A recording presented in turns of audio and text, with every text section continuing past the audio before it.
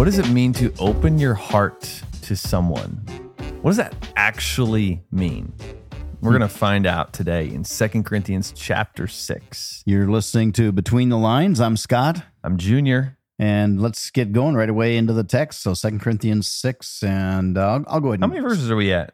Oh, we have 18. 18, so yep. So we can talk quite a bit here. All right. It's kind of nice. How's your weekend, Dad? Good weekend. It's a good weekend. I think we're still celebrating the launch. Man Camp was fun. Awesome. And we're still celebrating the launch of North Shore. Yep. That's been a blast. Yeah, it is. So you were there. I was there the first week. You were there this last weekend, and it was a good Sunday. It was. It was a little bit hectic because we're trying to cover two pulpits. Yeah. And going so between Randhurst rushing and North between Shore. the two. Yeah. But all right, so I'll go ahead and start reading.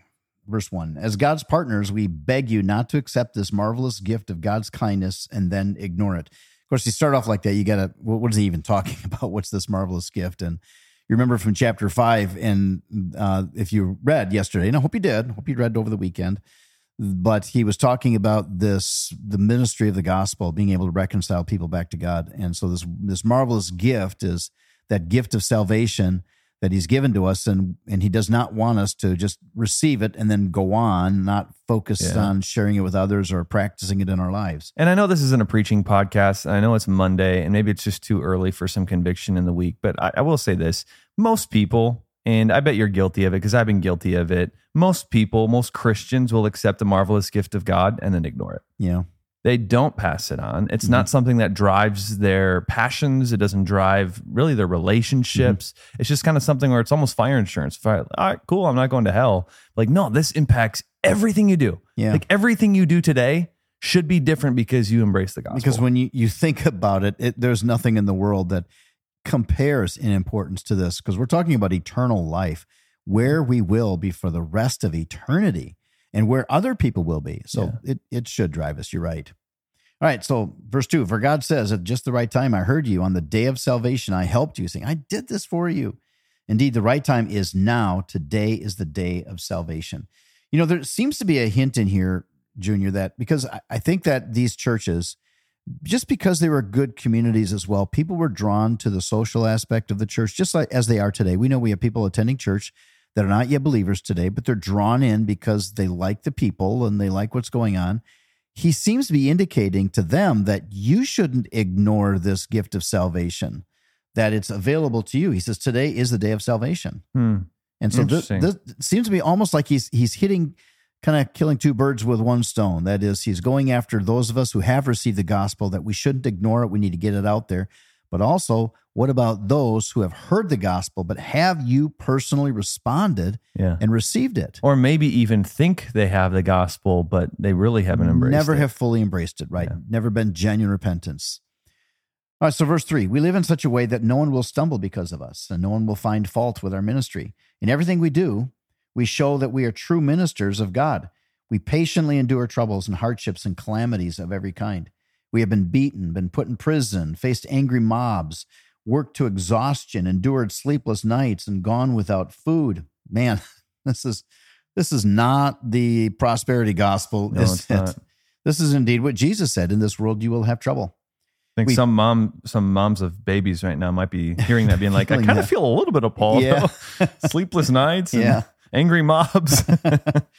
We prove ourselves by our purity, our understanding, our patience, our kindness, by the Holy Spirit within us, and by our sincere love. So he says, this salvation, we're not just claiming it, we're actually practicing it. We're proving that it's genuine in the lives that we're living. Now I just want to point this out, Dad. This fascinating thing. I mean, this just popped out at me for the first time. It says we prove ourselves by what? Our purity, our understanding, our patience, and our kindness by the Holy Spirit within us. He does not say the amount of knowledge that we have. Now he does say how we understanding, but he's not talking about this like that is not the highlight of all about this knowledge and what I know and my opinions and all of that, right?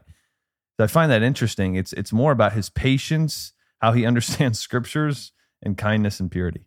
That's proof. And by our that's how he proves love. himself, his love. We faithfully preach the truth. God's power is working in us. We use the weapons of righteousness in the right hand for attack and the left hand for defense. I think the last time, a couple of weeks ago when we talked about this, you had just gone boxing, right? Yeah, it didn't work out too well. Yeah, so we won't go into that. No. We serve God whether people honor us or despise us, whether they slander us or praise us. We are honest, but they call us imposters. Well, why don't you pick up in verse 9? Yeah, we are ignored even though we are well known. We live close to death, but we are still alive. We have been beaten, but we have not been killed. He's talking about the apostles here, right? Not all Christians, but he's talking about the apostles. Our hearts ache, but we always have joy. We are poor, but we have spiritual riches to others. We own nothing and yet have everything. Oh, dear Corinthian friends, we have spoken honestly with you, and our hearts are open to you. There is no lack of love on our part, but you have withheld your love from us.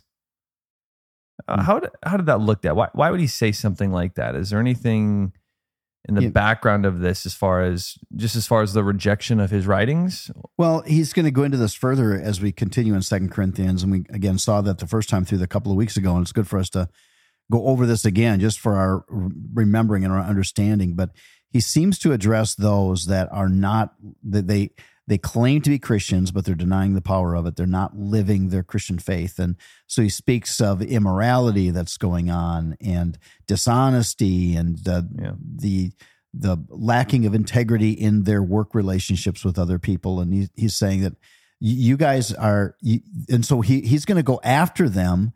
Yeah. And in fact, remember at one point he says, "Hey, don't make me have to come there." Right. Well, and two, I mean, the whole context, I mean, of the letter, there are times where Paul has said, seems to allude to the fact that people are doubting him, gossiping about him, and attacking him. And I think that's the point, because he is about to offer a stern rebuke, and he's asking them, open your hearts to us. Listen to what we have to say. I've been listening to you. I'm open to everything that you've got. Open yourself up to what I care about you. I love you. And I want you to hear what I'm telling you. So look at that. Verse 13 says, I am asking you to respond as if you were my own children. Open your hearts to us. That's why he says that. So what does it mean to open your heart, Dad? Yeah, I think that it's having being able to receive, the receptive attitude of receiving what they have to say with genuine consideration that, hey, what you're telling me, I know you want what's best for me. What you're telling me, this is good for me to hear. So as Christians, is it our responsibility to live with open hearts? Absolutely. Okay. Yeah, I think we should always be wanting to examine ourselves and to have at least a couple of people that we can trust in our lives that we are looking to help us with that self-examination. And it might seem like a little bit of a reach, but just with those words, open your hearts. Just got to say, you this morning, as you're listening to this, have you closed your heart to anybody that you shouldn't have? Maybe a parent just closed your heart, or maybe a spouse. Maybe it's been a rough couple of years, been rough ever since you had kids, or rough ever since you got married. You closed your heart. Is that how you're living? Paul would say here, you need to live with your heart open, especially to those people. Yeah.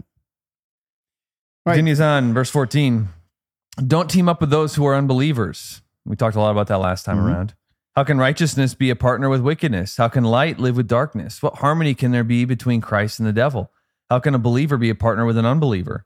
And what union can there be between God's temple and idols? For we are the temple of the living God. Now, I want to insert this because just in the last chapter, he talked about how we have this responsibility of reconciliation, that we are to help people become believers. And so we might even think, well, if we don't have friends who are lost, how can we witness to them? But his point here is not that we're not to have relationships with people on the outside, people that don't belong to Christ. It just shouldn't be primary relationships. And they shouldn't be our chief influences. Yeah. Just for as God says, I will live in them and walk among them. I will be their God and they will be my people. Therefore, come out from among unbelievers and separate yourselves from them, says the Lord. Don't touch their filthy things, and I will welcome you, and I will be your father, and you'll be my sons and daughters, says the Lord Almighty. All right, let's get over to Proverbs. And last week we got back into Proverbs after spending a lot of time in Psalms. And I've been reading Proverbs almost every day since I was about 18 years old. It's been so good for me. So much wisdom in here. So read the whole chapter. Read all of chapter 2. It coincides with the day of the month as well. But I wanted to highlight verse 3 and then jump down to verse 9, just because verse 3 introduces this whole section. And we already talked about a couple of those verses earlier this year, when we began Proverbs, but he says in verse 3, cry out for insight and understanding. Search for them as you would for lost money or hidden treasure. In verse 9, because then he has a series of these, and then he'll do this, and then he'll do this. So if we have insight and understanding, if we cry out for these things, then, verse 9, then you will understand what is right, just, and fair, and you will know how to find the right course of action every time. Because apart from that viewpoint that comes from God, his wisdom, being connected with him and having his spirit showing us the truth, then we don't have a good understanding of what is right, just, and fair. We just have our own human opinions, and man, those have failed time and again, generation after generation. We need God's wisdom, God's viewpoint on these things to even know what is right, just, and fair. Well, that's why I find it sad that so many Christians are following culture. Mm-hmm. It's almost like culture is their God, really. That's what they're passionate. That's what they follow. And yet culture is always changing. Yes. And even sadly, even some Christian leaders do all they can to try to make the Bible fit into culture, trying to make God's word palatable, when the fact is we are not to judge God's word based on cultural viewpoints. We're to judge cultural viewpoints based on God's word. Yeah.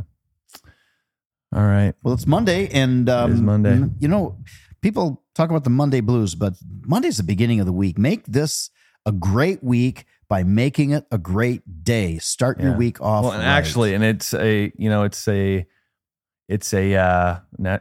we've been sharing the special days, right? Yeah. You know how it's a highlight of the day, and we can't let that go. No. But today is International Day of Nonviolence.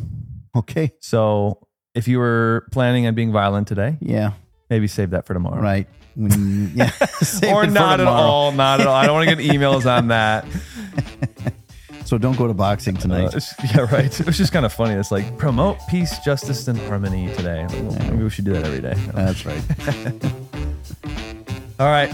Well, make it a good nonviolent. Wait. Don't turn this off yet, because there's a really big deal we got to talk about. Junior, your book manual, which I was the first to read it. Yeah. It came out, it launched on Friday. Yeah. It's been out a couple days now. Man, you guys, you've got to read this book, because I'm not saying it's because he is my son. If it was a crappy book, I would say, yeah, you should read it. But it's not a crappy book. It really is a good book. It was good for me. And if you are a man, if you are married to a man, if you are a boy mom, if you're dating a man, you got to get this book. It really is good. No, thanks, Dad. I appreciate that. Why don't you tell them where they can get it? Yeah. Well, you can go, buy it at the Bridge. It's cheaper. Yeah. It's going to be cheaper if you buy it at the Bridge. You can also go on Amazon. I think I'm working with Barnes & Noble. They're kind of a little bit difficult with me right now, but you might be able to get on Barnes & Noble by this time today. On Monday here, but you actually make more money off it if they buy it on Amazon, right? I do, but I just trying to save people money. But there we go. Church. So, no, I buy his book at the church. Buy my book on Amazon. I have had women ask, like, "Is this okay if I read it too? Can I read it too?" And my answer is always no.